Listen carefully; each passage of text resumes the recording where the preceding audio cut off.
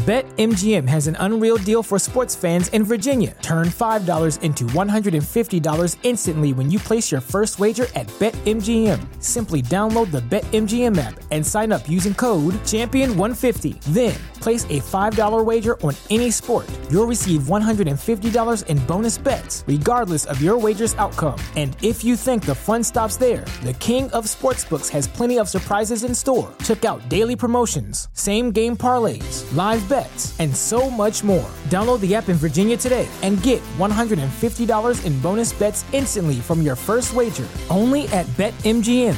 BetMGM and GameSense remind you to play responsibly. See BetMGM.com for terms. 21 plus only. Virginia only. New customer offer. Subject to eligibility requirements. Rewards are non-withdrawable bonus bets that expire in 7 days. Please gamble responsibly. Gambling problem? Call 1-800-GAMBLER. Promotional offer not available in Washington, D.C. This show is brought to you by The Makery, the podcast network for makers. Hey guys, welcome back to the Art of Craftsmanship podcast. My name is Dustin O'Hara, and I'm here with my brother and co-host Devin. Hello. And we are joined today by a good friend of ours, Tom Symonds. Good afternoon, internets. All right, I got another quote for you guys. It is good to love many things, for therein lies the true strength. And whosoever loves much performs much, and can accomplish much. And what is done in love is well done. I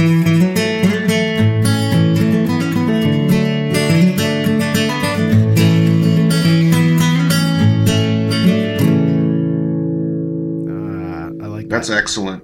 Any guesses who that was? I know it could be anybody. Jesus. Ralph Waldo Emerson. Vincent van Gogh. Oh, nice. Perfect. Much to talk about sacrifice for art right. with Van Gogh. That's right. Yeah. Right. And that's a good as a maker of a lot of different things and a lover of a lot of different things, that's a good quote. That's the kind of like, what's it, master of none, Jack of all handyman. trades. Yeah, jack of all trades, master of none. You Right. love much and you do much. Yeah, I think that's us, and then I think that's Tom. Yeah. Lover of many things, and just Indeed. yeah. I think that's funny that's from Van Gogh, because although he did do a lot of different, I don't know, his work seemed pretty narrow, pretty specific to the time, but I mean, I guess that's all of us, we kind of work in our time. I imagine he was a big thinker, though. Didn't you think he thought a lot about what he was doing?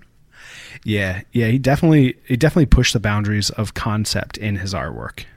I think the time we live in, being post-Enlightenment thought, is the deep think. Right. And being Renaissance men like you two are, we like to dabble in all these different things. And by doing different things, it expands our thinking. Exactly. Yeah. You can accomplish much, and what's done in love is well done. Right. He's just saying love what you do, and you can have a bunch of things. Right. Love is something. That's something I tell my students, actually, to maybe jump ahead and then we'll come back to it, is that I tell them to choose to work on something they'll love, because if you love it, you'll spend more time on it, and it'll show in the work. Yeah, absolutely. Yeah, I agree 100%. I think that, giving students the ability to choose something that they want to do that will make them feel good about it, then it's going to have their own drive to do it. You don't have to force the drive on them. They want to do it because they love what they're doing. Yeah. And you can Precisely. teach them easier. I used to love history classes a lot more when the teacher tells stories other than just throws dates at you. Right. Oh yeah, absolutely. I would say my favorite my favorite art teacher of all time was a teacher that I had in grad school that was just so passionate about everything. He just loved to be around beautiful things and just, excellent things. It didn't have to be, I remember one time specifically we had a model and the model had a big nose and he was just like, oh, look at this model's nose. It's fabulous. It's amazing. He's got this big old beak on him. Like, you guys have to get this. Everyone's got to be drawing this nose from the side. It's beautiful. And just that excitement and that exuberance was so contagious. And as soon as he did that, I was like, man, I have to do that in all the classes that I teach from now on. Just show the excitement. Was the model hurt by that, or did he appreciate it? I don't know. He had great hair. I guess too. you're complimenting, but once you call it a beak, that's that might hit deep on him. I wonder if they blushed. Look at his bird form. This bird body. Get out of here, bird. Someone throw bread at him. He's hungry. He was just, again, it was just that contagious excitement about what he was seeing. But I'm gonna introduce our guest today. So Tom is a longtime friend of mine. We met in our freshman year of college, yes, and became pretty much close friends. I would say pretty right away. We had a group of friends we were all friends with, and just we all hit it off. We were very like-minded people, and we had a great time in college, and we've been friends since. And out of all of our friends, Tom's stuck around the area closest to where we all are in Maryland, and so I get to see him a lot. Which is always wonderful. And he's graduated to family friend now. Yeah, exactly. I believe I was taken from your mother's womb in some kind of alien abduction, and I was shown the computers of the alien race from Zunthar. And then I came back to Earth resembling the O'Hara clan, but choosing a wildly different route. And they said, just go be a family friend now. Yeah. And he said, why did you take me away from them then? Why did you take me away? Well, and if you guys on your own. If you guys know what Devin and I look like, if you watch us on YouTube, you know what I look like. And, Devin looks like he's very similar to me. Tom, really similar. So that was the other thing we had in common out of all of our artist, little artist friends at Micah, Maryland. The big College boy apart. club. We were the 200 club. The 200 club, you remembered it, yes, because there were some skinny people in art school. And Dustin and I loved the all-you-can-eat section of the cafeteria. Oh, yeah, there you go. 200 plus. 200 plus, yeah. Yes, indeed. It was a good time. So, Tom, tell us a little bit about your story, like kind of how you got into art and what you do, and and a little bit more about... Certainly. I think I have an unusual entrance into art. Maybe the thing everyone had in common being artists is the creative outlet was always my first. I was drawing in some kind of sketchbook or loose leaf paper ever since I was 4, maybe earlier. Quite a quiet kid at first and shy, so I sought recognition and kudos from my classmates and friends through drawing, and that was a reward system that gave me endorphins growing up. And then I got into theater, I think, when I was 13. My brother and my mom and my sisters all suggested I do something to socialize me a bit. And I like to sing in church. So my mom suggested I try out for some theater. It was completely embarrassing at first, 13-year-old voice cracking, somewhere between an alto and a baritone, and trying to sing some Beatles tunes, embarrassingly in a class full of 100 students, of whom I had crushes on several of them. I just got scared because my monitor went dim for a second. That was weird. There's aliens attacking us in Shrewsbury. Maybe we won't cut any of this out. Maybe this is just all part of the podcast. Yeah. Yes. So Orson Welles is going to chime in. Hello, ladies and gentlemen. There's been an alarm. Martians on tripod legs. Do you want to tell what Tom does? You introduced how you met him. You didn't tell what he does. I love Tom. I could talk what I do. Let's start with what I do and go back. I spent 15 years making 3D and 2D art for video games. So I've had some very good success working with some very talented people in the Hunt Valley, Maryland area in the video game world. So where Dustin and I met was just through the General Fine Art program at Micah, but I went off into the animation and video production realm. And it's funny that Devin I knew before he went to college, and then when he went to film school, I was thrilled. I was like, yes, that's awesome. I know something about that. Very, very cool. So I didn't know whether I wanted to go film or games. I didn't even know games was a career when I was in high school or middle school. I like playing games, sure. Counter-Strike, Half-Life, Sega Genesis games. What's the Nintendo 64 one? GoldenEye. Remember GoldenEye? Throwing knives games only? Of all time. Oh, awesome. So awesome. I love video Proximity games. Mines. Yes. Yeah. So Tom, I actually had the opposite path of you. I wanted to do video games in high school. I always thought maybe I'll make video games, and then I thought maybe I didn't want to be inside all the time. And my mom said, "Why don't you go to film school? Why don't you make movies?" And that was a light bulb.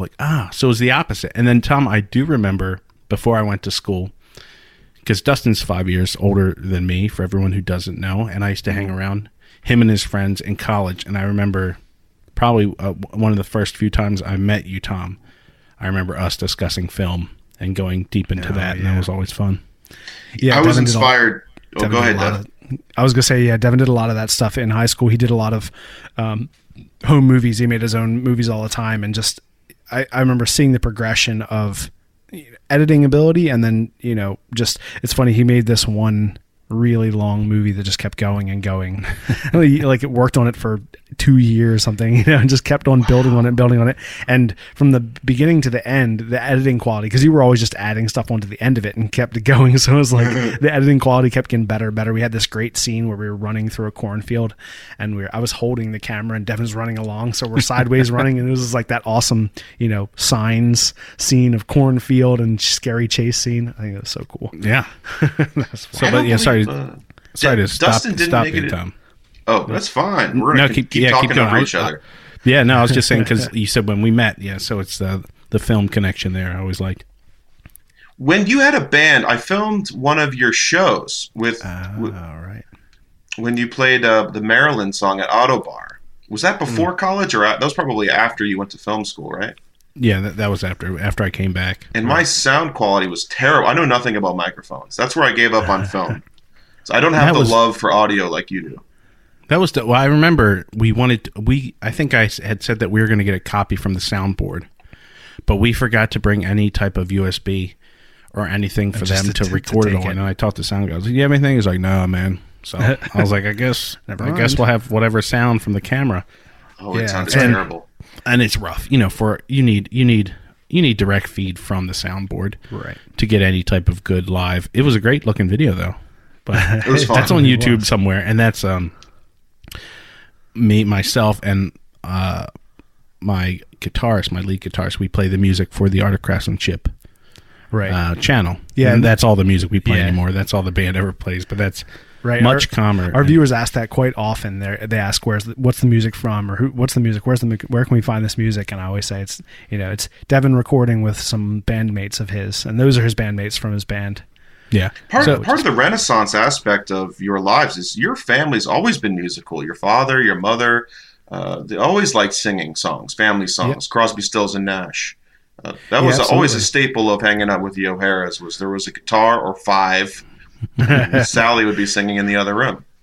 Yeah, when we had that growing up, that was always something I always loved. We had what we called jams, and so my dad and my mom and their friends, maybe 6 or 7 other couples, we'd all get together, and everyone had kids around our same age. So all the kids, we'd all go play outside or run around, and my parents and their friends would all jam. They'd play music, and it was all that same stuff, all classic rock. That's what we grew up on. We were always bored by it, and then around 13 or 14, we started, maybe we'll hang around and sing. Kind of cool. Yeah. I mean, the guys who played guitar were always the coolest. They were always the coolest people, and I wanted to be cool. I'm a big, clumsy guy. I got fat fingers. I'm used to playing video games. I don't know what I'm doing with stringed instruments. And then the first girl I dated at Micah had a bass guitar. And I was like, wow, if she could play bass guitar, maybe I could play bass guitar. And God, I hope that doesn't sound sexist today, but if someone was playing bass and I had bigger hands, I could reach more of the notes. Surely I can do it too. So I ended up sneaking into her apartment and stealing her bass every once in a while and just playing, jamming around. And I realized very quickly that everyone had a guitar, but very few people had a bass. So if you could just show up with a bass, the guitar players were thrilled. And then suddenly you were in. Suddenly I was in the cool crowd all of a sudden because I could show up and play bass. And I didn't even have to play much. It would just strum one note over and over again. Just hit C over and over again. Yeah, I mean, as a musician, as a guitarist, when you got someone playing bass along with you, that makes it sound so full. It just fills the room with sound because you hit those low notes, and if they can play along and stay in the same key, it's golden. And it's a very, it seems simple, and it is to learn basics, to go along with just the notes, but to make it sound good. And it's also bass is like a drum kit. The second you misstep, everyone knows it. Everyone knows it. If a drums roll or you start getting off beat, everyone can hear it. As a guitarist, you hit the wrong note, you just kind of let it ring out and let it go a bit and let it hang, and then you roll into your next note, and it's kind of that's kind of a funky style he's got. But if you screw it up on bass and you're not right with the rhythm, you're the rhythm section with the drums. Oh yeah. Then it's not a funky style. It's you're a shitty bassist. I heard a critique of one of my bass playing one time. I think our good friend Brandon Hall was really missing the drum kit. And Brandon's one of these Renaissance men that is just an amazing singer, trumpet player, artist, teacher up in New York. I hope you have him on the show for sure. Yeah, definitely. He got a hi-hat and like a snare in college, and we jammed just bass and snare drum in the garage awesome. Behind our apartment on 1403 Park Avenue. Nice. And the reviews were, what is that racket? What is that one instrument marching band in the back? People hated it. We were having so much fun in the garage. It's where we want to be like the White Stripes with two dudes and just a bass. Just a snare. People thought it was the worst marching band. And this was a neighborhood where there was like a 10-year-old marching band that would come by every once in a while. And they were great. That was fun. They were great compared to us. Tom, I want to go back to way in the beginning, before you got into video games, before you went to Micah. Go way back to where it all began. Tom's story. It began on Tatooine. I was a lonely child. Don't lie to us. Don't lie to us. That's Star Trek. I love Star Wars growing up. That's Star Trek, and we all know Wars. Star Wars. Star Trek's good too, but Star Wars would have got me started. My dad was a big movie guy, so we watched a lot of movies growing up. And I saw Star Wars and was hooked on that universe. And at some point, I realized that there was concept art, that someone had to design these spaceships. And I must have been 8 years old. My dad was a military history fan. He had a huge library of books about the Civil War, World War I, World War II. And I remember these books that had illustrations of the ships. And there was cutaways where there was the ballast at the bottom, and then there was storage, and then there was the gun deck, and where the guys slept, and where they ate, and the canteens, and then the bridge. And I loved the description of all these places. And then I started collecting these magazines and books about Star Wars, and the same things existed. You can go into any Barnes & Noble today and see illustrated, glorious books showing how the different ships in Star Wars are made. And it's all fiction. Like they're imagining. Some artist somewhere has imagined what the inside of these ships look like. Right, that's someone had to come up with that concept art. Right. Yeah, so I thought about it. I did some research as I was growing up. My mom encouraged me to work at her architecture firm, so I got my hands on some 3D CAD software when I was very young, and then I had an internship when I was 16 at a very small advertising studio in Connecticut called the Ball and Chain Studio. Back in the 90s, they did a bunch of commercials for Stephen King. It's pretty funny. They filmed and edited the animation in their backyard. They had this Victorian house they had bought in Stamford, Connecticut, and they did all their shooting and filming on this Victorian house, which was perfect for Stephen King books. But the first thing I did was they gave me Lightwave, and I figured out how to model up an X-Wing and a TIE fighter, and I animated this little animated scene between these two things. Nice. It was really cool. They also had a giant stack of those heavy metal magazines. You seen those heavy metal magazine? Those are kind of dirty. They're quite, but when you're a 16-year-old kid, it's everything. Those things look amazing. Is this what adult I'm looking at them for the illustrations, Mom. Leave me alone. It's Boris. Good thing is my mother was pretty liberal in terms of the arts. She took me to musicals and to Broadway plays. When I was 15, I think we went and saw Les Miserables on Broadway. Oh, nice. Yeah. And it was stunning. It was absolutely beautiful. So I was inspired by that. I had done some theater work. I had done some set painting work. And then I did some video work for this AV club that I belonged to in high school that was outside of school, but it was related to volunteering through school and through my church. So I was mixing these different things in my life: CAD drawings, illustration, concept art. I was the kid Saturday morning cartoons that had a sketchbook out, and I was drawing G.I. Joes as I'm watching G.I. Joe. I think I remember when I was like 7, there was a competition, like draw a new G.I. Joe guy and send it out. My poor mom must have broken the bank buying postage because I had a new drawing every morning. Every morning was a new character for G.I. Joe. You're like, I'm going to win this competition. Right. I was surrounded by military types growing up. So the military really was what was actually the way into art. I thought I was going to be an aeronautical engineer or something when I grew up. My uncles were engineers, and I thought I would work for some place like Boeing or Lockheed. That was the first dream. I would design real ships that were inspired by Star Wars stuff, like the SR-71 Blackbird or the F-22 Raptor or one of these cool things, man. And then I took high school geometry and got a D. I'm like, okay, I'm not going to do anything with engineering. Maybe I'm not an engineer. Right. But then I was in AP art, and I had this great art teacher named Dr. Thomas Anastasio at West Hill High School. And he said, hey, you should do political cartoons, and you should draw some of these military type things because there's global war going on. We have war in the Middle East. You should react to this kind of stuff that inspires you. And by the way, don't go to the military. I went there. He was in Vietnam. So he's like, if you can go to art school, you should go to art school. And he pointed me towards Micah. Really? Nice. Mm-hmm. So I had gone, just to give you context, I had actually, the previous summer, I was playing football and went to West Point for football camp. I was really serious about the military being part of my future at one point. And then that one teacher, you think, swayed you away from it a little bit?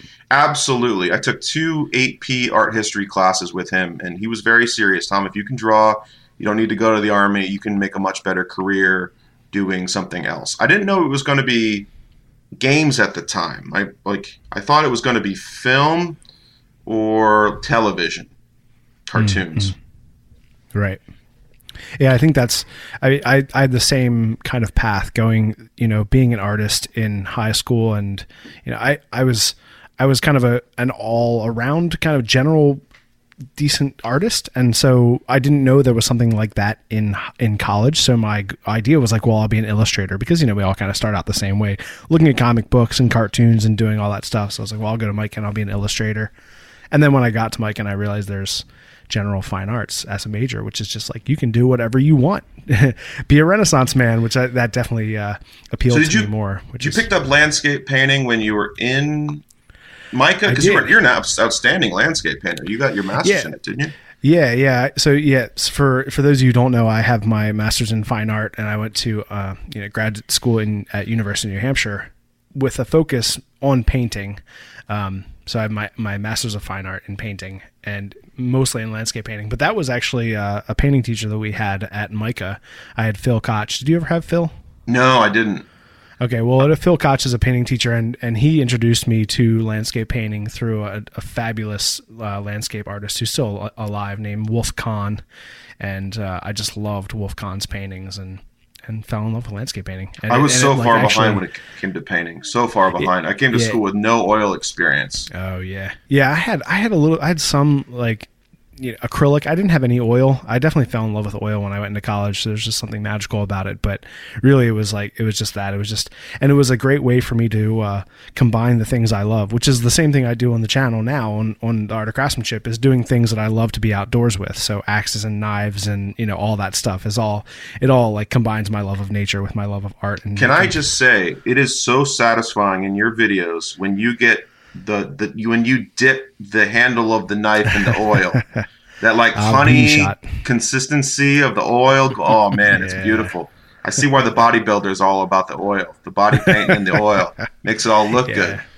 Oh, that's just one of those things. I mean, anyone who works with wood, when you hit the wood with the oil, it just makes all the grain pop, and we just make sure we get that good shot of that every time. Right. Tom, I want to go back to Star Wars, because I was actually talking to Dustin before this, going, we should ask Tom about what inspired him originally, what were like illustrators maybe, and I was like, you think it's something like Star Wars? Or I think that's a huge thing for a lot of artists, maybe in your group or some people in video games. Do you know the name of that original illustrator who did those? Ralph McQuarrie. Right. I think it's Ralph McQuarrie or Ralph McQuarrie. I don't know how to say it, but he was the guy who pitched the original paintings that gave George Lucas enough ammunition to go to the publisher, the what's it called in film, who funds it, who's the big distributor, to get the funding to do Star Wars. It was the paintings that sold it. Because before, it's really interesting. You should go back and watch Jodorowsky's Dune and a few of these other making of films where they talk about the importance of concept art and changing the film industry in the 70s.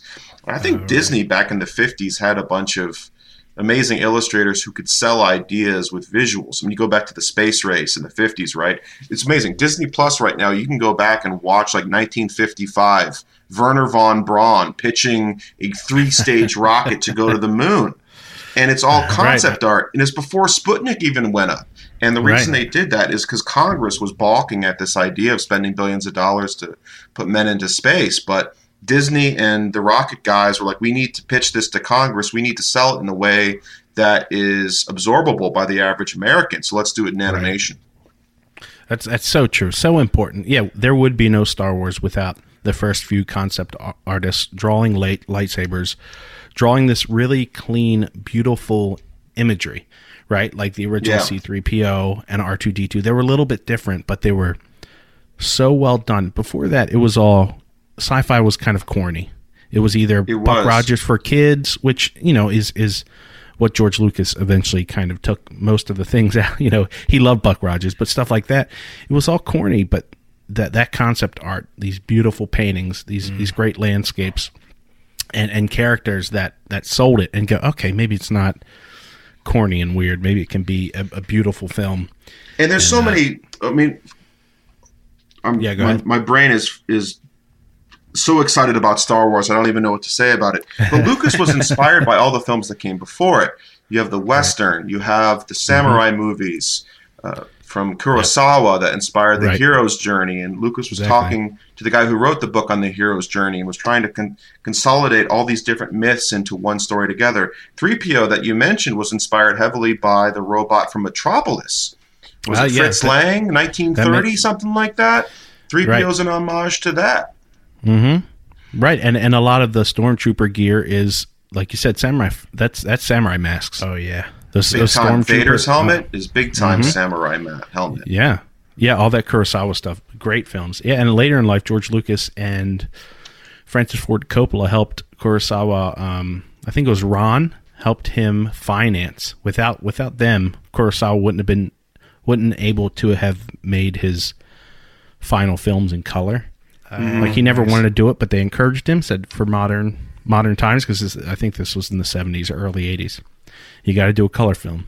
But then he embraced it. He loved it, you know, because all those flags, those big samurai battles of all these different colors and greens and yellows and reds, and without those guys, so they were inspired by him. And then at the end of their lives, at the end of Kurosawa's life, they helped him fund his movies. Yeah, cool. That's a great example of just the cyclical nature of art and how it's inspirational. And the reason why I'm a teacher now is because I had teachers that inspired me. And the reason why they inspired me was because I saw how inspired they were by their students. And that was huge. I was like, oh, that's what I want. I want to have that inspiration, that like constant inspiration to do something and make something better and have fun. And so much of that from my teachers that I loved is that they were inspired by the students as well, and they could see that and they'd be like, oh, this is great, you know, I really love the way you did this, you know. And then they'd be like, I need, you know, I have had teachers be like, oh, that's an awesome way to hit, you know, I'm going to try that in my painting later this evening. And I was like, that's really cool to be able to be teaching someone, you know, come in as the student, but then inspire the teacher, and that whole cyclical nature of that was really important to me, and the reason why I became a teacher. Not only do you have to, whenever you have to explain yourself, then you learn more clearly about what you're doing, right? When you have to go, because sometimes you just do something, you don't think about it. And when someone said, wait, why or how did you do that? And then you go, well, and then you go into it, and then you learn about it more. And like you said, being a teacher, you constantly have these fresh eyes on stuff. Yep. So you don't get used to it. In my career, if I can add to that a little bit, something unique about Micah, I'm curious, Devin, what it was like when you went to school. But in comparison to other people I've worked with, other artists from Pratt or the Art Institutes or CalArt, Micah stood unique in that if a student had an idea, the teachers would typically let the student run with it. And then we would figure out why that student was doing what they were doing, figure out what the inspiration was, and refine the method and the theory after the work had been made. And that was the process. Where a lot of other schools start with the theory, start with the lectures, and then the student is expected to craft something based on the formula that they've been presented. That's how it should be done. New York Film Academy, I mean, they did it, but film school is almost like a tech school. It's almost like a trade. There's things, art you can just kind of run with, but there are specific things you have to do and learn, technical issues. They have to learn to start out, just to get a baseline of something decent. Make sure your audio is right. Make sure your iris is set right. Do this. Make sure your shots are this way and that way by certain amount of degrees. Right. You have to learn those, and you have to learn the cameras, and you have to learn why things work.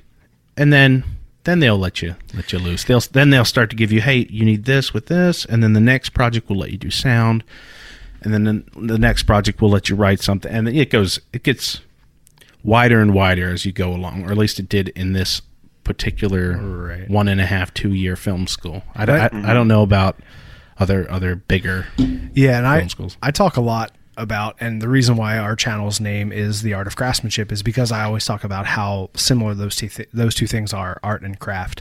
But I think you kind of identified it a little bit, Tom and Devin, to where the difference is sometimes is that in craft, you're usually learning the technique first. And then once you have the technique, then you can kind of go off of that and be more creative. I mean, that's an art sometimes too. It is, right? It is an art, right? But like Tom said, with at art school, they let you explore more.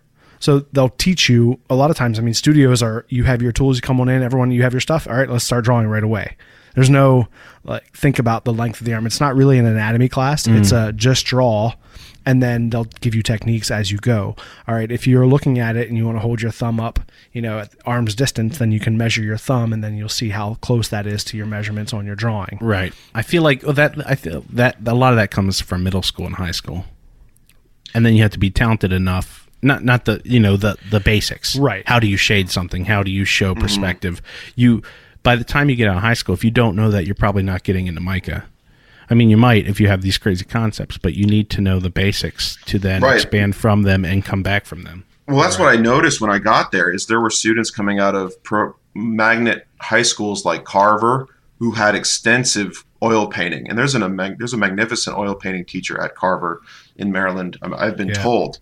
So I would show up in my painting classes and I would get smoked by everybody. I mean, this is not my medium. But meanwhile, mica left enough space to develop your own skill set. So I was free to dive into the Wacom tablet in digital painting and animation and compositing, animation with live action video, with 2D animation, because of the free-form general fine arts department that Michael allows the students to do.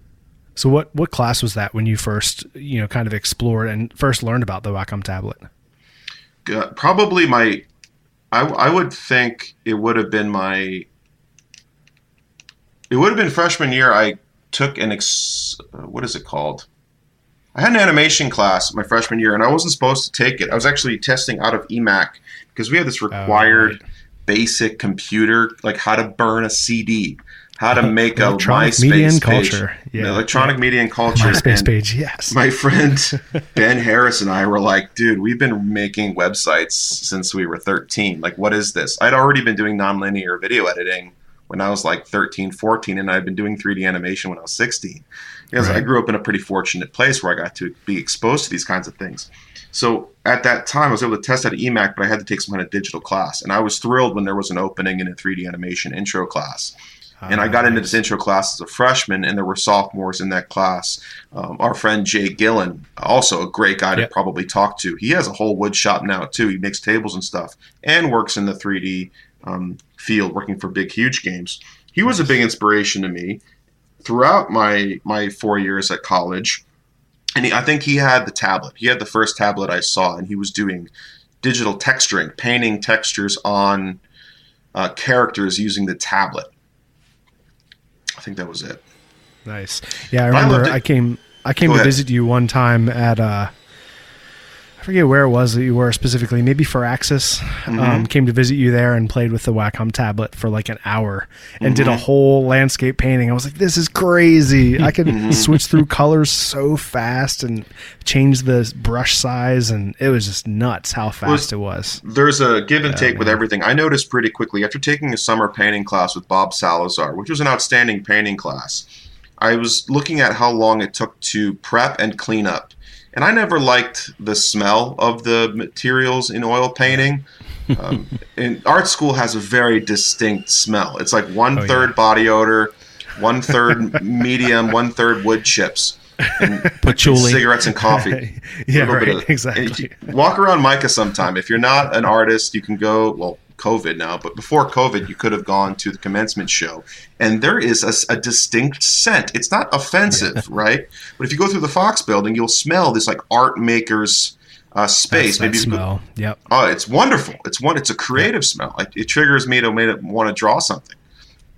It's pretty cool, but I was never good at that. So when I got to the digital medium, I realized, wait a second, I was spending a third of my previous time preparing my canvas, preparing the space, preparing the paint and mixing colors, and another third of my time cleaning up. So in a 3-hour session, I was only doing 1 hour painting. Digital, it's a minute and a half to start the computer, and I'm painting for 3 hours. And I can save it, I can change it, I can do everything. The downside, you don't have an object that you can sell. The work itself is going to be cheaper. You can get to the idea quicker. You can demonstrate an idea faster, but then the object itself has less value unless it's a specific digital asset, like a video game or an animation or a movie. Right. Yeah. That's definitely something I think, like you were saying, you're cutting off your time in the preparation and, like you said, stretching a canvas, things like that. And all those things, I always loved that part of it. Not necessarily the cleanup, because nobody likes cleanup, but the the stretching the canvas and the object part of it, there was something super satisfying about that. Just stretching a canvas and gessoing it, and it would be like tight as a drum and really clean and square. I always loved that. I almost just wanted to take that prepped canvas and just hang it on the wall. Be like, look how beautiful this canvas is. So that's probably so a many part canvases. Right. See, that must be the some of the that's the maker side origins. Yeah, it is. You go and build something, building a canvas, making a nice canvas, and being just as like pleased with the canvas being done as I would be when I painted it, or I was probably less pleased because I wasn't as good a painter. I was like, oh man, it's not nearly as nice as it was when it was just a canvas. It was clean and white. Right. Were you good at the wood shop before, or was that something you learned at Micah? The wood skills to building canvases. Is that something you learned at school, or you knew how to put canvases together before coming to college? No, I don't think I ever stretched a canvas before college. My dad has always been a DIYer, so or just a maker, and he's always done stuff. So I have had some like building and just making experience before going to school. But I think there was something that was really nice about the object that I learned then at school, that there was an element to the object. It's funny because I didn't go into sculpture. You would think that I would have gone into sculpture being like a object guy, but there's something really appealing about painting that I still love, and I still do it. But I also just love that whole process of sculpture is just so inconvenient. You need so much. If you want to make money making sculptures, they have to be huge, right? For the most part. Yeah. But if we want to talk about brass tacks, like we know people who sell paintings for $20,000 each. Right. And I can't sell a digital poster for that. I can get paid a salary to work on a game that takes 2 or 3 years, and I'll make pretty good money doing that. But when it comes to making actual objects that have a rarity, that's just not in the digital field at all. The whole market end is different. Yeah, they have an intrinsic value. Once you make it, it has a value, and it's going to be. Yeah, it has a high value. Right. Obviously, if you have a digital image, that has a value too. But like you said, it's not an object you can sell. Yeah, and that's a shame too. That's I think that's everything digital right now. Music, art, anything you can. It's so hard. You can't. People don't want to buy music. Now there's streaming services, but the streaming services aren't paying people much at all.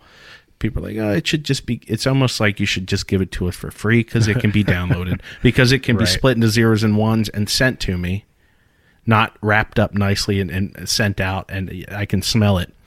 That maybe it should be free, but obviously that's far in the industry. We talk about games as a service, and I think that's happened with music and television and movies. Look at Netflix. The people don't want to see commercials anymore, but they'll pay $15 a month to have content. I think I have 4 streaming services right now. It's breaking the bank. But I gave up cable because it was too expensive, but now I'm paying just as much for television. I think YouTube's amazing. The content you guys make and the other makers out there, you don't need to have any kind of streaming service. You can just put up with the ads. There's enough stuff on YouTube to watch forever. And now it's this service, ad-supported service of entertainment and knowledge. Right. Yeah, and that's one of the great things. We've talked about it in the past, how Devin and I got into YouTube with the mindset of like, let's create something that's has some value to it that people will want to see and learn from. And then it was a side note. It was like, oh, great, we might be able to make some money off of this too, and that would be cool. Mm-hmm. But yeah, there is. I think that's the great thing I love about YouTube. It is this like free sharing of knowledge. So many people are on there and just making videos, whether they're really well produced or not. they have this desire to share and to spread this knowledge around. I think that's just awesome. And I've learned so much from watching YouTube videos. It's amazing. It's astounding. Yeah. Ditto. That's a cool, such a cool free source. Tom, I want to go. So let's go from Micah to Firaxis. We haven't even hit on this. Tom is concept artist and makes wonderful games and has for a long time. Things like, is it Civ 5 or 4? I did both. My first job was actually Sid Meier's Pirates. I was an intern. And then my second internship was, you guys love Pirates. You got it at the Xbox, right? We love the Xbox version. Sid Meier's Pirates is really cool. I worked on that a little bit. I did some terrain art with Mike Bates, my senior terrain artist there. Then I did an internship on Civilization 4. And then at the end of graduating from college, I got a full-time job finishing Civ 4, the expansion packs, and then Civ 5. To put some numbers, I think Civ 4 did like 4 million sales while I was there. And then Civ 5 was gangbusters. That came out in 2010. I had worked on it for about 3 years. And that game, I think to date, has sold well north of 13 million copies worldwide. Yeah. No, I bet it's the top strategy game of all time. That set of games. I mean, there's a couple things close to it. Maybe Command and Conquer, but not even, because Civ gets such a wide range of people. Some like the war part of it, some just like the economic part of it, just to play. Wonderful. I mean, I've always loved those games. For your listeners who haven't played Civ or heard of these kinds of games, the type of game it is a 4X game, which stands for explore, exploit, expand, and exterminate, which are the 4 different mechanics in the game. And awesome. These strategy games, the player takes on the role of an ancient ruler or a mythical figure and has control over a nation or a tribe. And the goal was to grow your tribe from a barbarian band of settlers in 2000 BC up to the modern era in 2080, and where you have religion and the space race and tanks and science and universities. And the mechanics in the game involve diplomacy with other nations, trade. So people can buy this game and show it to their kids, and the kids will hopefully learn about international trade. The people are demanding diamonds, but there's no diamonds in North America. We need to go find the Malian tribe, the Africans. We need to go talk to Cleopatra in Egypt. Maybe she has diamonds. Hey, I'll trade you some beaver tails for your diamonds. Okay, what's the ratio to that? Well, maybe 3-to-1. Maybe it's 3 beaver tails for every diamond that we get back and forth. And the people are demanding. They demand the shiny objects. So the game teaches you about that. Well, what if Cleopatra doesn't want to trade you those things? And the people are going to revolt. There's no diamonds. We were pitchforks and torches, pitchforks and torches. Well, I guess I have to go invade Egypt now and get some diamonds. And then that's what – so the game hopefully teaches people a little bit about international diplomacy and how much of a devil do you have to be to satisfy the people. Yeah, I'll say the one thing that they got wrong was – and you could probably go into it. I remember playing as a kid, and Gandhi, he was your leader for India. He was always so aggressive. He was a nuke. Yes, I can explain that. What happened he would attack everyone, and yeah, I think you can go ahead, explain. Do you know how math? There's this thing where you can do, if you divide by 0, it breaks the computer. Like anytime you had a calculator in school, if you hit divide by 0, it just an error, right? That remember that? Yeah, there would be a black hole right where your calculator was. The divide by 0 problem is real in game development. Usually, if there's a crash somewhere, it's because someone accidentally divided by 0. And it's not that they type divide by 0; it's that there's a variable that every once in a while comes up 0. Well, There was this case. I don't know why. Sid Meier has his own coding language. So this thing has gremlins all over it. Wonderful guy, weird coding language. Where Gandhi was so nice that there was a certain multiplier that the player could access that made him so nice that he flipped negative. He went all the way over the swing and came back around again and was nuking people. So it was an accident. It was an accident, and it stuck. And the people thought it was hilarious that Gandhi became a nuclear domination guy if you pushed him too far. Funny. And it just stayed in the game. And I remember that exact example because everything was it made sense. These guys were like this. English were good. with Navy. Americans had like industry, and they had nice planes. But then Gandhi was always such a dick. he'd be like, God, this. And then years later, I think I read in some gaming magazine that there was this crazy. I didn't know all about why, but I knew there was a glitch, and then they just kind of continue with it because it's fun. Let me tell a quick story about the intersection of art in games and history, which I now tell my students. It took me a long time to realize this.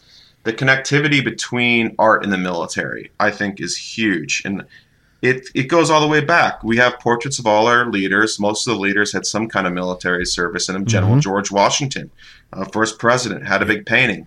The paintings of our founding fathers resembled the paintings that Napoleon had of him when he was a commanding general. All the big kings of England had their armor that was made.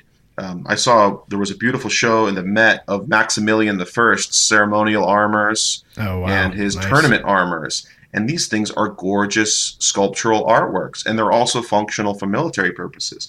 Look back at Leonardo da Vinci in his resume that he made for the King of Milan, or the Crown Prince of Milan. He listed 25 things, and the 25th was, and I'm a painter.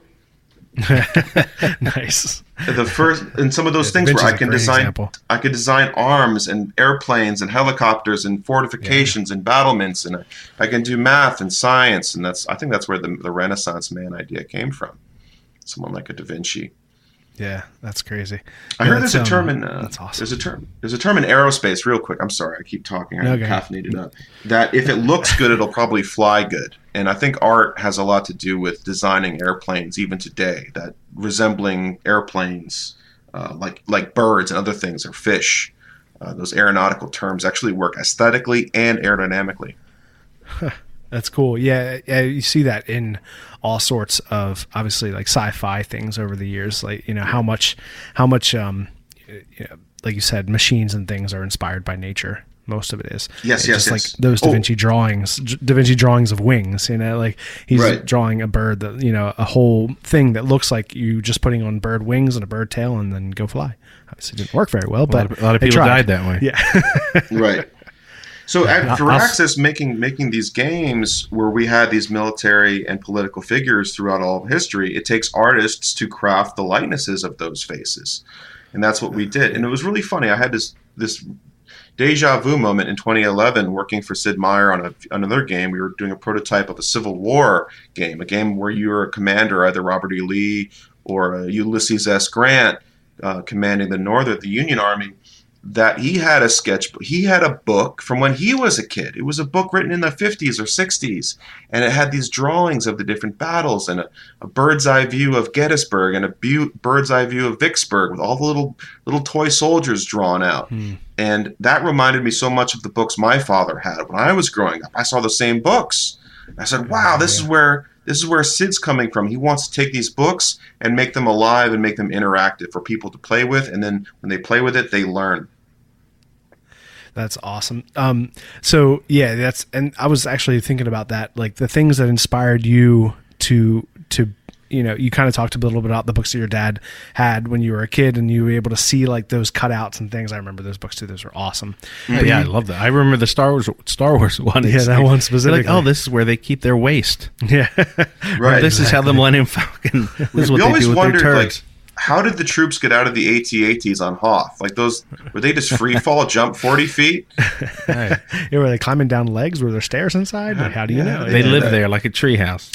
So one of the things I wanted to ask you was, so when you're working in a firm, a video game design firm, I know there can be obviously huge firms with lots and lots of employees, but you can also have a fairly small firm. So how do you kind of divide up the job? So you programmer, artist, business people, how does that kind of divide up in a firm, and who Great kind question. of because like obviously there's a connection between the artist and the developer, the programming, someone's got to write code, and they're usually not the same people. Yeah, it's true collaboration. You have left brain people, right brain people. For an example, Civilization 5 had over 50 developers on it, and I want to say it was probably 20 programmers and 20 artists, and generally we call the artists and designers the content creator, but if the Venn diagram of content creator and programmer has a big overlap when it comes to the designer of the game.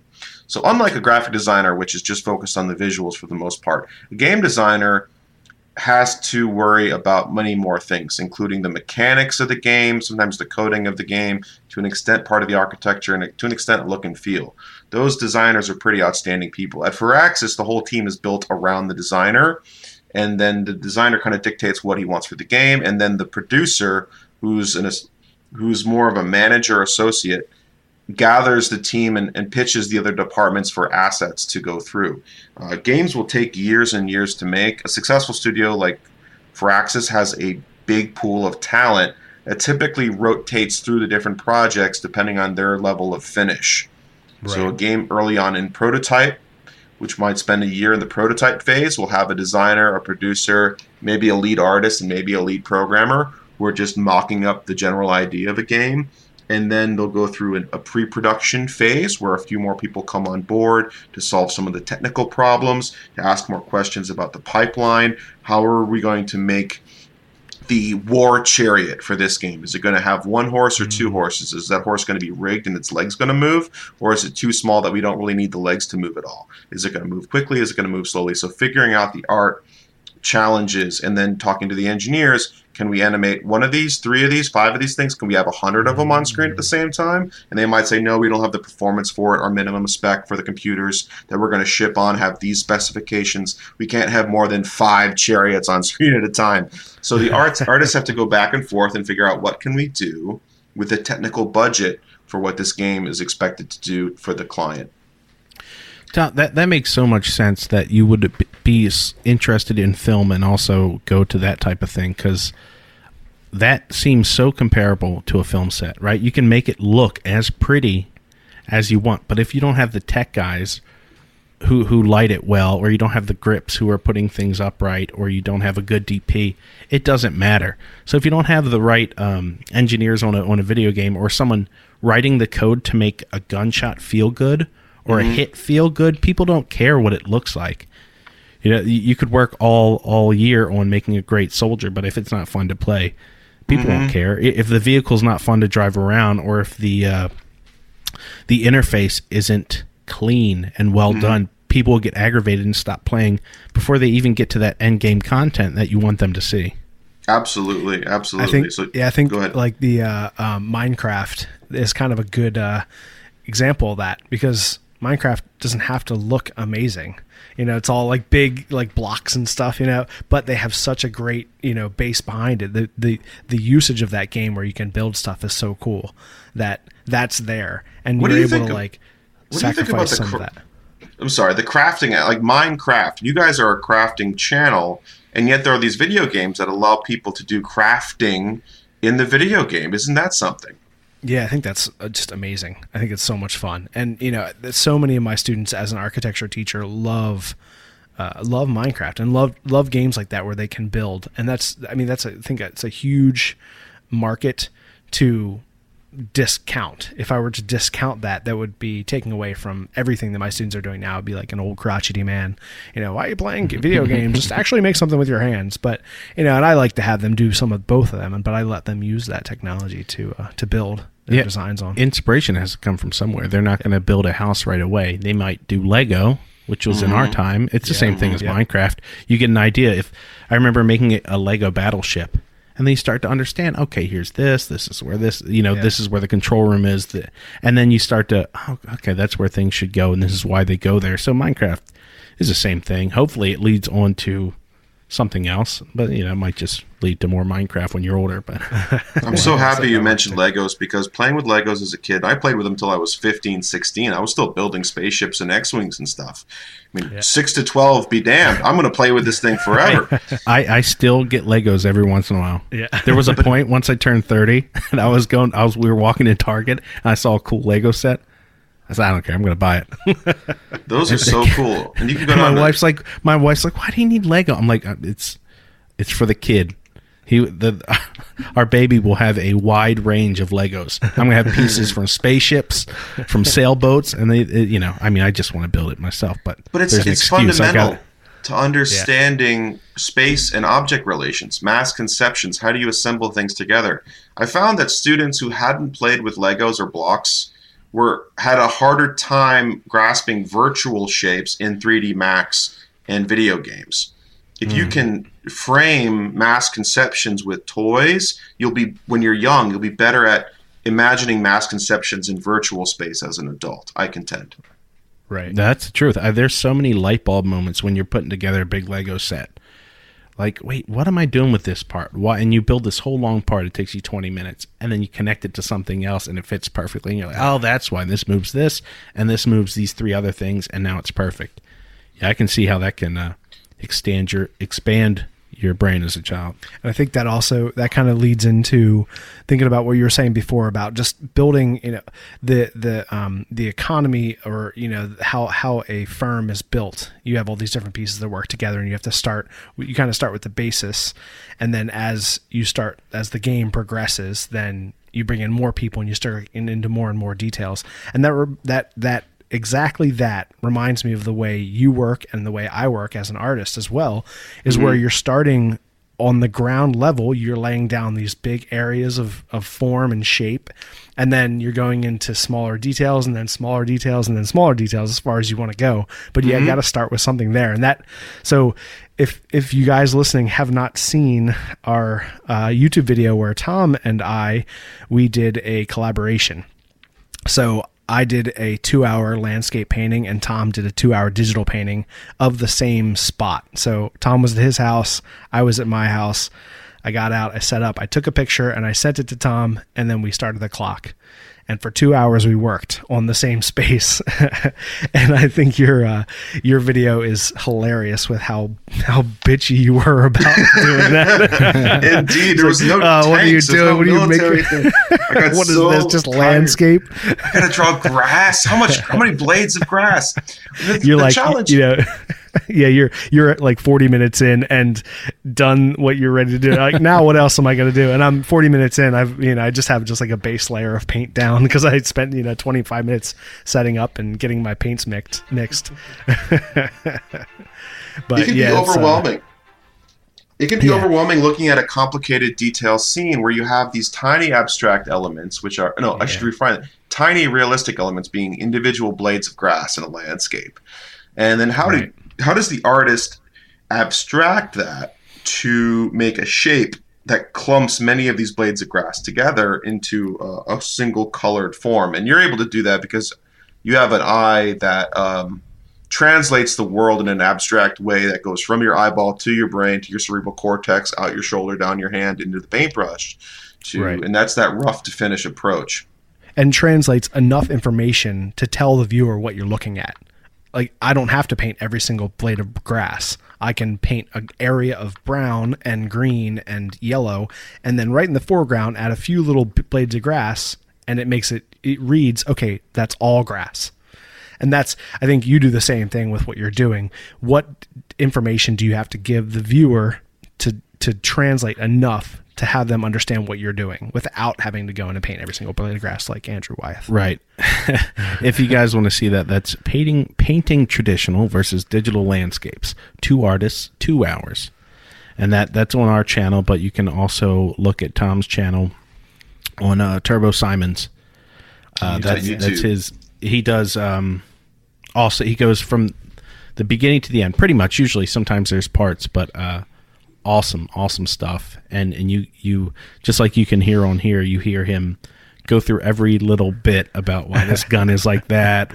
And they're awesome. You do it on Facebook too, Tom, but I think I don't know. What's the main way to find what you do? Main way to find, I would recommend going to Google searching Turbo Symonds, TURBOSYMONDS. My website is tomsymonds.com, TOMSYMONDS, and I post things occasionally there. And then I stream.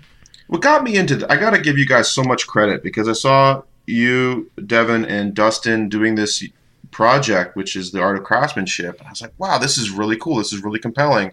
And I have known you two for so long, but seeing the work displayed in an easy, digestible way with all the little details and the zoomed in elements, it was this catered, kind of curated experience of how to do what you guys do. I think when you guys gave me really good feedback the first time I streamed, and that was like, it's neat to see how you think. Like the way we make art is also an example. It's a cutaway of our brains of how our thought process is. Yeah, definitely. Yeah, that's awesome. So talk a little bit about what you do. So, where does your inspiration come from for those live streams? Other than us. Other than you guys. Well, I want to give back. Yeah, right. I went and taught at Micah in 2012 and 2014 because I had learned so much from being at Micah. I wanted to return the favor. It wasn't so much about getting paid extra. It was more about expanding my network and giving back to the students that were coming up. I had been discovered when I was a student, and that got me my internship that gave me a long, prolific career in video games, and I wanted to hopefully return the favor and be inspired too. So I kind of believe in karma, not in the religious mythical sense, but in the if I do something positive, then more positivity will come back to me. And then I know there are some friends that like getting something positive on their feed. So it's a little bit about kudos for me. Like I'll do something that will make me feel good about being productive myself, but also if I get on the internet and start sharing my process, maybe that'll give somebody else courage to do their own thing. For sure. And you give it out, and then you'll be old Kurosawa one day, and someone's going to fund your final Oh, that would projects. be awesome. This specific streaming session became from COVID. We were all stuck at home, and I have to give credit to a Micah student I met years ago at a drawing session at Dr. Sketchy's in Baltimore named Talia. And Talia wanted to start a group of just a social group on Zoom where artists who are stuck at home could have conversations with other people. So I said, hey, I can pony up for a Zoom, and let's do Zoom meetings every week. And that's how it started out. Just let's do a meeting. Whoever wants to participate can share a drawing or share what they're working on. And I thought, hey, maybe I could do some tutorials, digital painting tutorials, and go through the drawing process. I think my first demo was on anatomy. I think I just did a general skeletal to musculature anatomy drawing. And people thought it was really cool. And I said, maybe I'll just make this public. And then I got a bunch of friends on Facebook who said, hey, this is pretty cool, man. Non-artists who just thought it was kind of interesting to draw. And those people were, after I did the first one, they asked me, hey, how about more? My friend Brandon in Pennsylvania is an IT worker. He said, hey, dude, I love hearing you talk and draw while I'm at work. It's just something more fun to do. I listen to podcasts. I'll put you guys on in the background while I'm working. Absolutely. Yeah. I think that's the key thing too, is that I think so many people, especially now that that we're all stuck at home during COVID, to have you there talking to people. I know our other brother, Drew, loves your live streams. And I feel like he's caught like every single one. Drew's your second biggest. No, he's your first biggest fan. I'll say I'm the second behind Drew. Everyone go out, go to YouTube, Turbo Symonds. It's so good. Yeah. You have to watch it.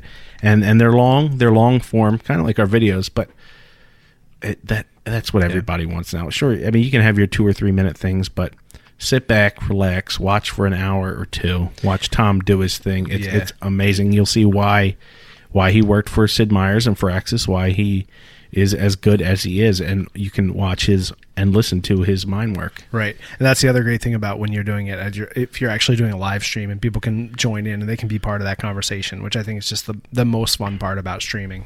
When I do the live streams on the channel, it's just sitting there and have a conversation with people that are watching and want to participate and be able to have those conversations. They can ask questions, and then they feel like they're really part of what you're doing. They can really get into that, and that community building is just, you can't beat it. Isn't it wild? I listened to your guys' first podcast and you're talking about how surprised you were from the response to it. What are you realizing now? It's been a year or more. What do you think? About what? About the YouTube channel? Yeah, isn't it wild? I think people want to be part of something, like you just said. They want to be part of a tribe. They want to be part of a group. They want to be called makers. And it gives you confidence knowing how to do something or working on something else. Doesn't it make you feel like a little bit of light? Like, I'm a member of this humanity. I can contribute. Absolutely. Gotcha. Yeah, absolutely. It definitely does. And seeing it grow quickly, which was, like you said, we were kind of surprised, but it really does reinforce the fact that people are out there who want to be able to communicate with you and want to connect in a way that's not just topical. It's not just a Facebook picture, that they want to actually participate and they want to be part of the conversation. And I think that shows itself through really positively sometimes, and also really negatively, unfortunately. Some people want to they want to contribute. You know, the trolls want to be part of it too, and they want that response. So that's why I love to try to beat the trolls, try to beat them at their game, and try to be real nice to them. And then they're like, oh man, they feel bad about it. And they're like, then the conversation goes back and forth. Sometimes you're like, I beat you, I won. The last stream I did, I talked about how the internet is like a mosh pit right now. Like, people just need to get out their anger somehow. And sometimes I don't think the internet has this troll army. I think everybody has a troll moment once in their life. Like, you become a troll because you get fired up. Maybe you had too much sugar that day and you didn't get out on your elliptical and exercise, or you didn't get on your sailboat and calm yourself down. So you let out your aggression in the internet on some comment, on some poor maker who didn't deserve that at all. But it just comes out. And I think what's more likely is a lot of the negative comments are really just somebody having a bad day. Yeah. No, I agree. I think you're right. I think, unfortunately, people have that protection, you know, it's this filter over top of them that they can say things, because if they were standing in front of that person, they'd probably get punched in the face. Right.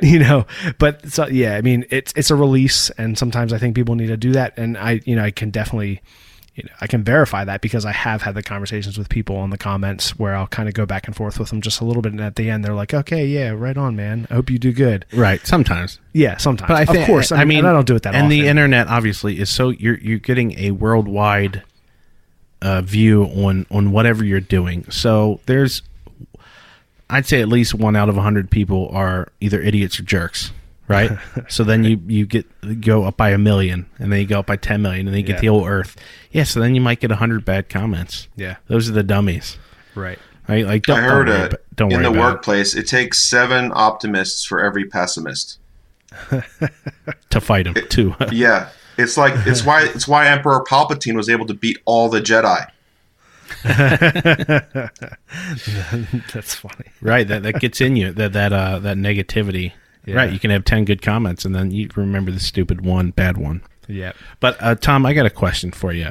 Shoot. I know we haven't prepped you for this one. Ooh.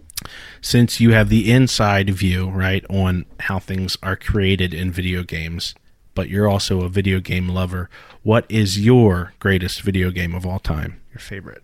My favorite, or the one I worked on? Your favorite of any. My favorite of any was Half-Life 2. I think Half-Life 2 was the peak of the medium. And it has to do with storytelling and timing and pacing. You have amazing character animation, a really deep story, and a pacing in the game where it's not constant combat like Call of Duty or a PUBG or something. It's paced so that there is a tutorial, a combat sequence, and then a puzzle recovery sequence.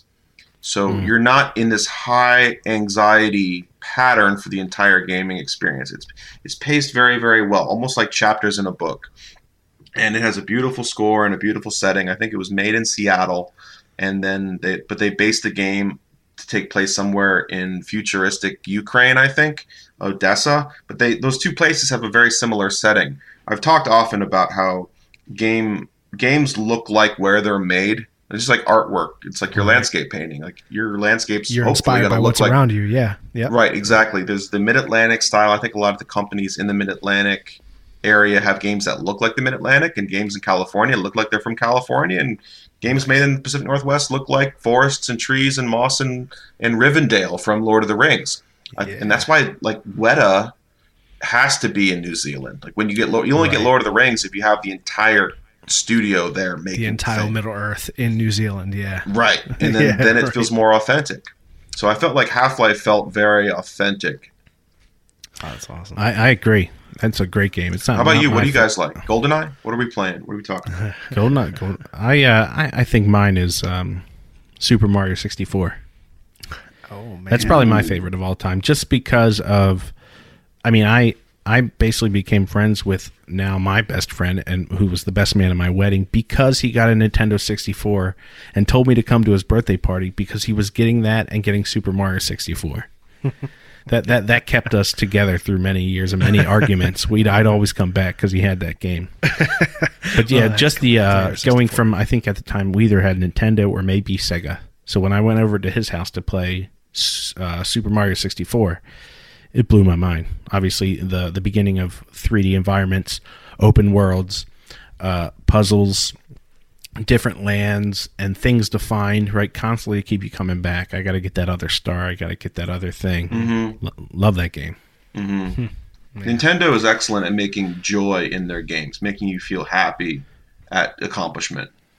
Yeah, that's crazy. You can learn so much about people by playing games with them, can't you? Like, depending if you're couch co-op, like how often they pass the controller to you lets them know how good of a friend they are.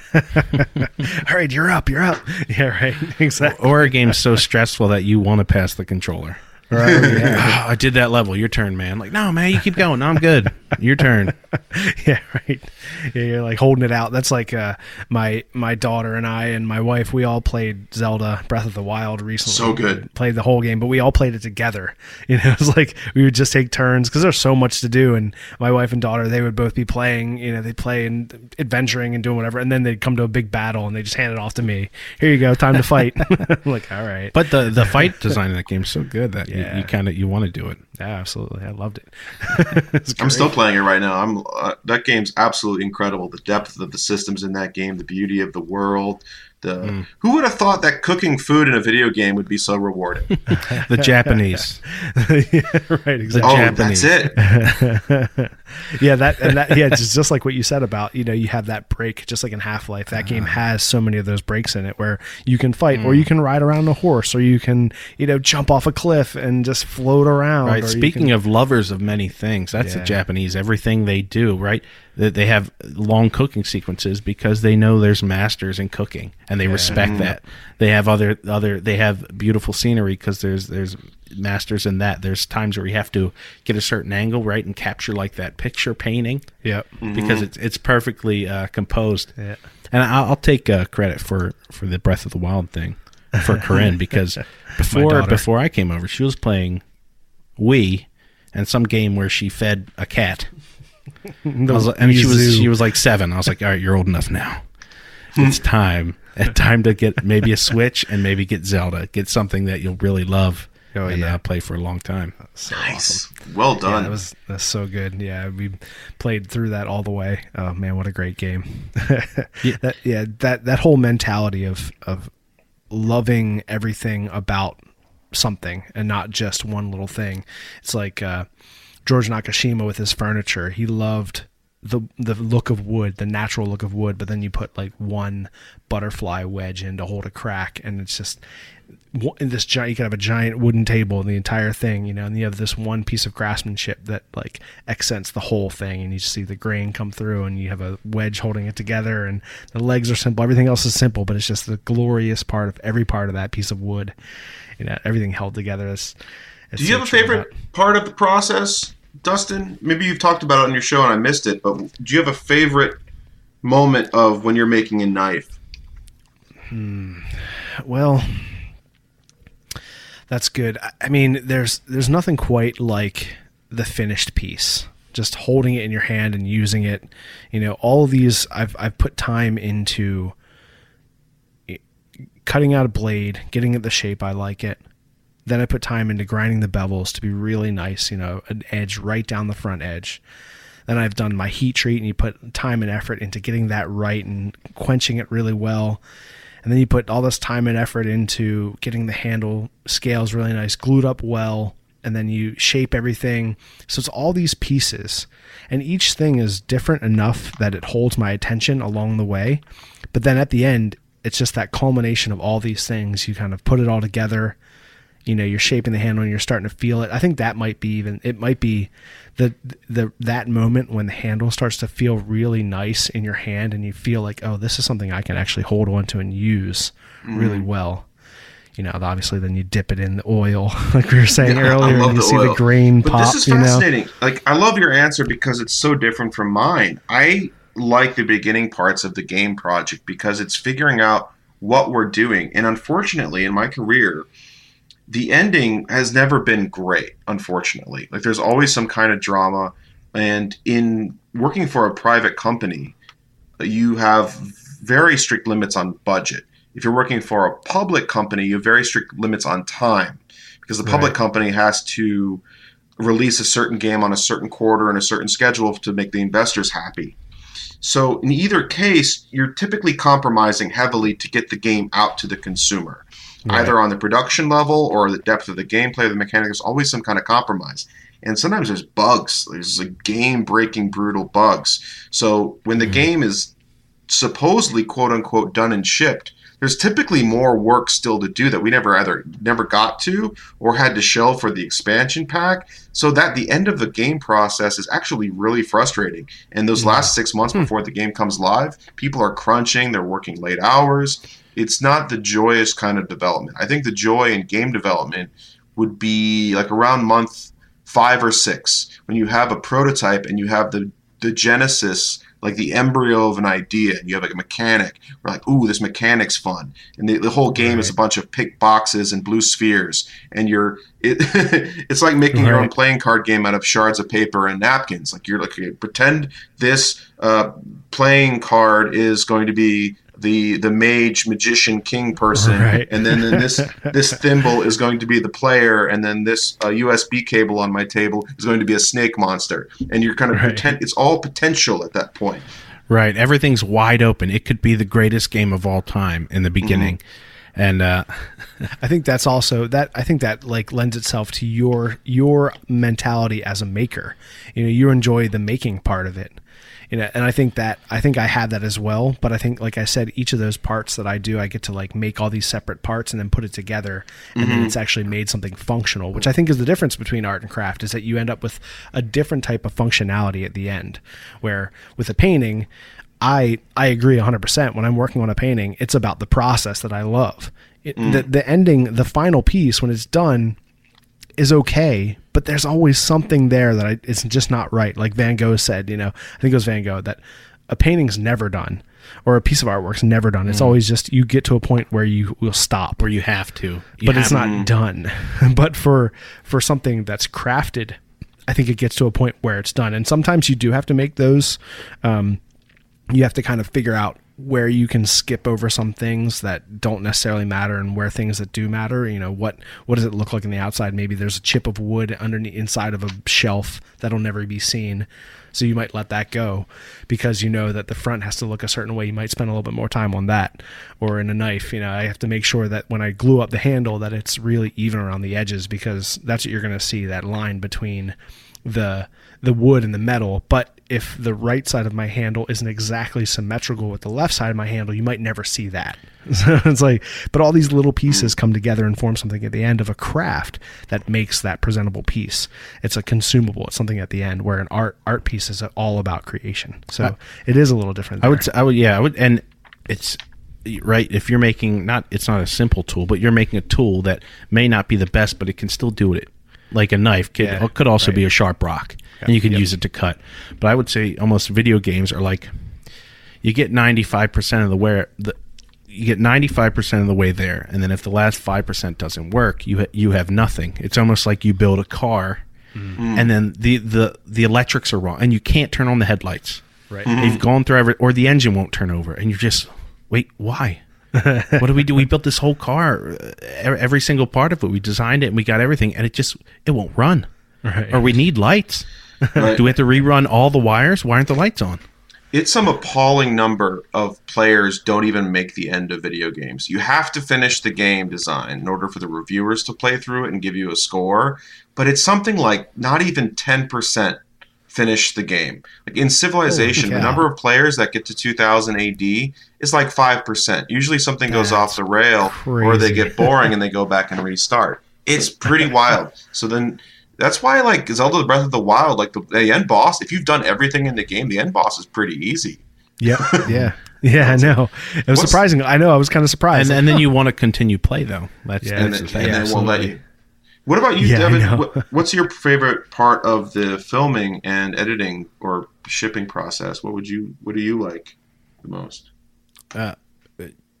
I would say editing, finishing it up. It would be the finishing, getting it clean, because you kind of already know where you're going, and unless something goes terribly wrong and there's a glitch in something and you keep getting black frames when you export it, that's annoying. But I enjoy once it starts coming together, and then I sit back and have a few beers and watch it over and over again. Like I gotta watch it once, make sure there's nothing wrong with it, and I'll watch it, and I'll just stop each time there's something and fix it, change the volume here and there. Okay, watch it and watch the whole thing, and then I'll export it and watch it again, and then send it to YouTube. But by then I'm a little sick of it, but I enjoy finally when all of a sudden it's something. Before it started at 700 clips, and now it's something with music.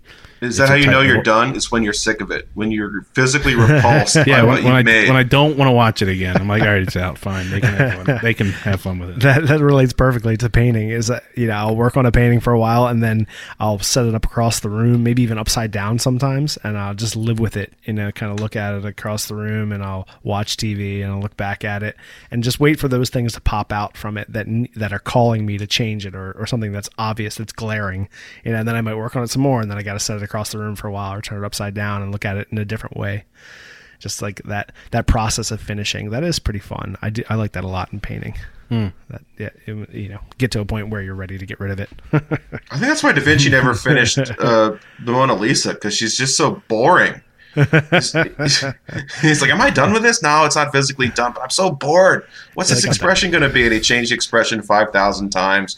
And then it's like Instagram, like some model who's like kind of smiling at you, but you're not sure. Like, is she into me, or is she just into herself in the picture, in the reflection? I don't know, man. My monkey brain can't process these things. Images there, like, what is this face saying to me? I don't know. It's fine. He just reached over this brush and just swung up the corner of the lip a little bit. There it is. It's done.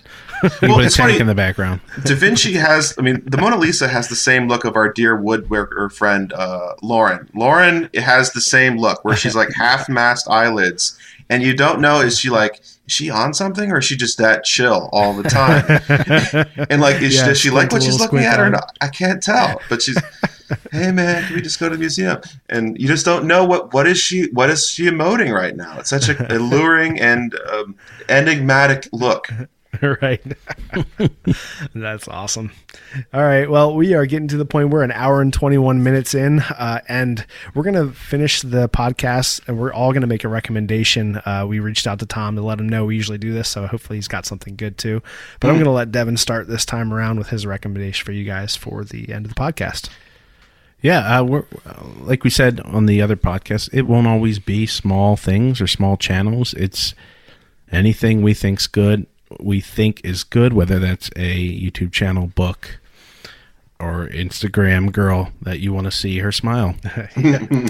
I'm just going to do Meat Eater with Steven Ranella. That is he's an outdoorsman. He's a hunter.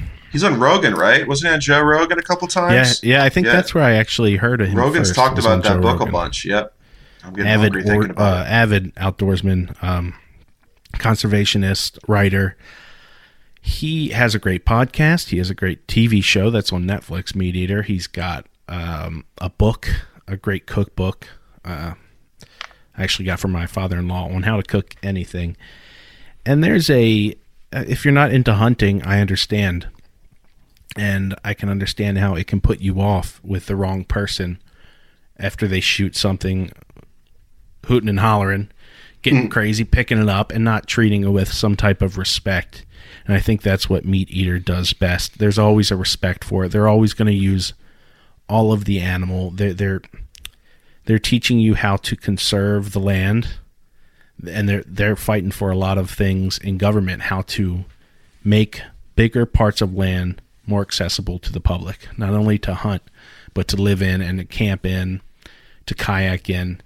Right. That whole group of guys are great, and they just started doing a lot more on YouTube. So there's a bunch of hunting videos, cooking videos, really great stuff, beautifully shot.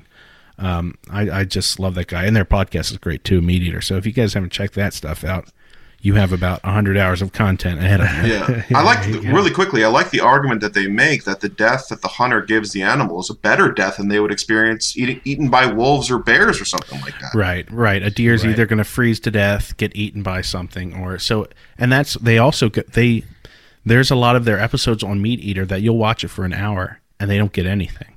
Yeah. Because they didn't want to take the shot. And they also made the program where it's just them traveling to a beautiful place. Yeah. And we didn't get anything this time, but that's what we're going to show you. And they're not just going to fake something and drag some dead body up and be like, hey, look what we got. They just wrap it up like, hey, we didn't get it this time. Yeah, come in next week. And I think that supports the fact that their love of nature and their love of the like being out there and being in the landscape and participating in this primal thing that we've all done as humans for so long. Right. And I understand if you're a vegetarian, I get it. And there's a lot of good points in that, but there's also points in if you aren't, then you shouldn't be attacking people for shooting their own food necessarily. Dude, $5 says that I think the Patriots are going to have Cam Newton eating steak again. I think Belichick's going to have him. You know, you need a steak or two. None of this vegan business anymore. We need to win championships. Right. You can't yell at people for shooting a deer and then go to McDonald's and have a chicken sandwich. Right. You're arguing against yourself there, or having hamburgers and you feel good about yourself because you didn't actually do the killing. If you actually go and do the killing, maybe you'll have a better perspective of what it takes, right, and a better respect for the animal that you've harvested. Yeah, and as I'm not a hunter, and to me, one of the worst things in the world could be people who are not the worst thing in the world, but something that really turns me off is sport hunting. People who hunt for sport, right? That's something that's like trophy hunting. You mean? Yeah, exactly, trophy hunting. But so many people that I know who are hunters, and so many people whose parents and fathers are hunters. I mean, they're all about the respect of the land, the respect of the animal, the respect of the time and effort and skill and craftsmanship of what hunting is. And, it's mostly about the respect. And that's, I've definitely found that to be more of an, way more people who are hunters for the right reasons. Like our father was a hunter, he hunted because he had 4 boys. Yeah. Cause we ate a lot and we didn't have a lot of money. You can get one deer and feed your family for a year. Right. Yeah. And there's just respectful ways to go about it. And, but also some of the certain hunters, they pay for the conservation. Yeah. Not random people donating. It's people buying tags. That's what pays for the conservation in this country, and taxes on certain hunting guns and gear. Yeah. So you can argue about it all around you want, but and I don't even hunt. Yeah. Right. So I don't know. I'm fighting for it, but I think I wouldn't mind doing it. Yeah. All right, Tom, what do you got for us? Recommendations. We're talking about Rogan really briefly, the Meat Eater podcast. Somebody that Rogan turned me on to was Brett and Eric Weinstein, the intellectual dark web guys. When I feel like social media has made me dumber, I want to get turned on and be smarter again. And listening to a theoretical mathematician talking about the universal theorem of everything, or Brett, his brother, talking about how evolution of the species and how bad medical science has led to bad medicine, and how ways to correct that and make for a better future. So I'm on board with either of those 2 podcasts. The Portal is by the mathematician Eric, and the Dark Horse podcast is by his younger brother, the evolutionary biologist Brett Weinstein. That's awesome. Nice. Yeah, that's I think our friend Trevor, who's a friend of Tom and I's from college. He was in our same year. Very handsome man. Looks like Joseph Gordon-Levitt. Also looks like Joe Robinette from YouTube, if you guys know him. But he told me one time or something, we had a conversation and we were hanging out probably after a party and everyone else had left and we were just chatting, and he said one of the things that he always loved about being an artist is that as an artist we have this kind of abstract mindset. So we have an open mind to things where we could have a conversation with a scientist or a doctor, and be able to grasp enough of what they were saying to have an intellectual conversation. Where on the other hand, a lot of times you're trying to talk about art with someone who doesn't have an art mindset. It's hard for them to talk to you about that. So those are one of the great things about being an artist and a creative person, is that we were really able to kind of grasp these abstract concepts from other fields that weren't our field of knowledge specifically, and have, meaningful conversations with other people about that. It was always kind of fun. Mm-hmm. I think makers and artists just have an appreciation of many things. Right. So then you can appreciate someone else who loves something else. And really get into it. Yeah, you're right. Now that they find beauty in something else. Right. Japanese find beauty in cooking rice for sushi. Mm-hmm. And either you think, oh, that's dumb, it's just rice. Or you think, okay, wow, they have a great perspective. So you tell me they take 5 years to learn how to cook the rice. That's amazing. All right, well, I'm going to finish off the podcast with my recommendation this week, and I want to highlight a knife maker in Colorado. His Instagram page is at Wanta Forge, which is WANTAFORGE, and he is just a fabulous knife maker. He really focuses on kind of trapper style knives, so a little bit more like brute to forge, so a knife that might have been hand forged, but then they leave some of that hammer marks and things on it, so you get this kind of handmade feel to them. They have all sorts of great shapes, all sorts of beautiful wood handle, but it really has this kind of bespoke feeling to it, where it's this older historic look to these beautiful knives. He does mostly knives, he does some tomahawks and things like that. And I was thinking about him the other day because I was remembering one of his knives, and I couldn't remember his name, so I was kind of searching through all these knife makers on YouTube, and I woke up this morning and it just popped in my head like, boom, Wanta Forge, that's the one. And he's just got this beautiful style about knife making, and just the way that he can make a knife really simple, where it's just a wood handle with the blade coming out of it, maybe like a hidden tang. It doesn't have to be super fancy or some, crazy beautiful wood or perfect design or perfect bevel grind. It just has this really great natural feel to it and historic feel, and it just feels like that tool that we all know and has been part of our psyche as humans forever. So again, Wanta Forge, WANTA Forge on Instagram. Just a really awesome knife maker. That's a nice shout out. Yeah. Well, yeah, Tom, we love you. Everyone, you got to check him out. Tom, where can everybody find you? I would say the Turbo Symonds YouTube channel, TURBOSYMONDS. I have the fortune of being named the same as a rugby player from Australia and a BBC reporter. So I'm like the fifth Tom Symonds on Google, not anywhere near the top. So Turbo Symonds is the name, even though I'm not fast at all. It just sounds cool. Sounds spacey. Turbo. You draw fast.